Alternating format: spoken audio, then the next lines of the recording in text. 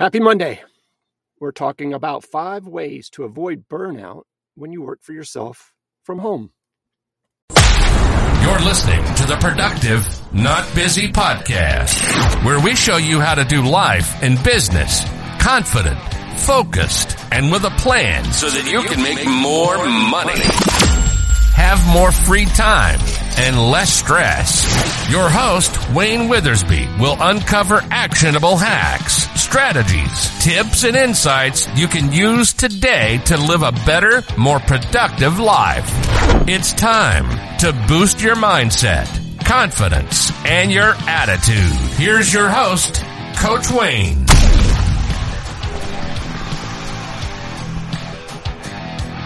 Working from home has many perks.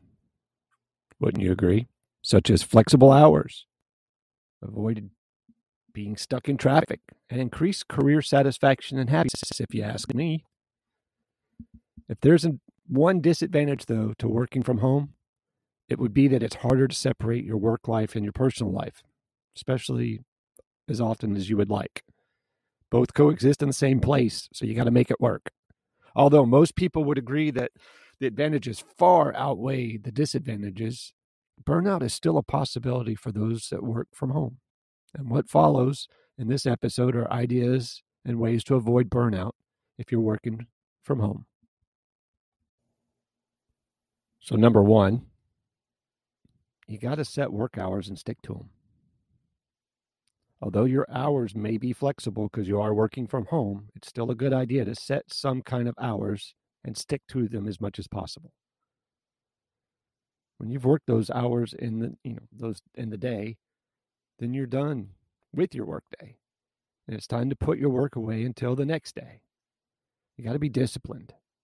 Because you work from home, it can be very tempting to work long hours. But do not get stuck in this rut on a regular basis. It's best to have a routine. It gives you parameters and allows you to set milestones and expectations throughout your day. Number 2, treat your work hours seriously. I see this a lot. When you set your own hours, sometimes your family and friends may not understand that it's just because you're home. Just because you're there doesn't mean that you're available. So, for example, just because you're at home does not mean that you are automatically the backup babysitter if your sister's daycare worker suddenly calls in sick. Get my drift? It can be tempting to meet up with your friends for coffee, but if that coffee date turns into a 2-hour visit, that is 2 hours gone completely forever during your workday. Instead, plan for your meetings with your friends outside of your set work hours. In addition, be sure that you're not running errands during your work hours for your spouse, or that you spend your time doing laundry and dishes instead. If you have young children, make sure that they attend school, daycare, babysitter during your work hours. It's just next to impossible to get much work done when they also need your attention, and they're going to be coming to you because that's what they do. Because no one is watching you. It's also easy to waste time checking Facebook, checking emails, checking TikTok, checking Instagram. So be sure to limit your time with these activities on the technology. Plan and schedule family and personal time. In the previous 2 points, we have discussed planning and setting your work hours. However, if you need to remember to plan and schedule the rest of your life as well, it's important. Be sure to plan family game nights and exercise sessions into your schedule. It's okay. Write them down or put them in your phone's calendar and be sure to follow them. Right? Time blocking and setting a schedule is super important. It'll make your life easier. It'll make everybody's life around you easier. Plan the rest periods during your workday. This is something we don't see a lot. I have a problem with this one myself.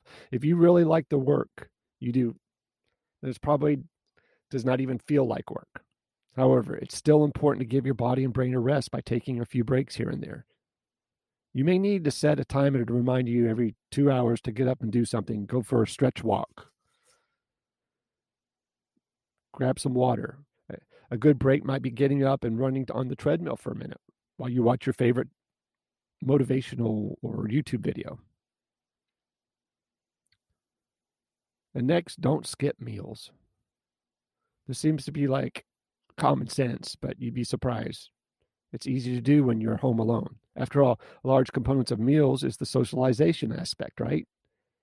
And there's no one to socialize with when you're by yourself. There's also no cafeteria like you find in a lot of work sites. So you have to prepare your own food. So maybe meal prepping during the week makes it where you can take a priority, take a minute, sit, and have a real meal. By ensuring you eat healthy meals and snacks all day long, you're ensuring that your body is getting the right nutrients and energy it needs to be at its optimum performance so that your brain and your body work together. It's not that hard. Just remember, you got to prioritize you as well as your work. It's both important, but make sure you set parameters, set a schedule, time block. I have many episodes in the 201 episodes in this show. You will find all kinds of them on time blocking, time management, schedule setting, and taking time for you. You guys be safe, take care, sell a bunch, say something nice to somebody. You've been listening to the Productive, Not Busy podcast. Please hit the subscribe and notification of new episodes button and visit us on social media like Twitter, Instagram, or TikTok for bonus content.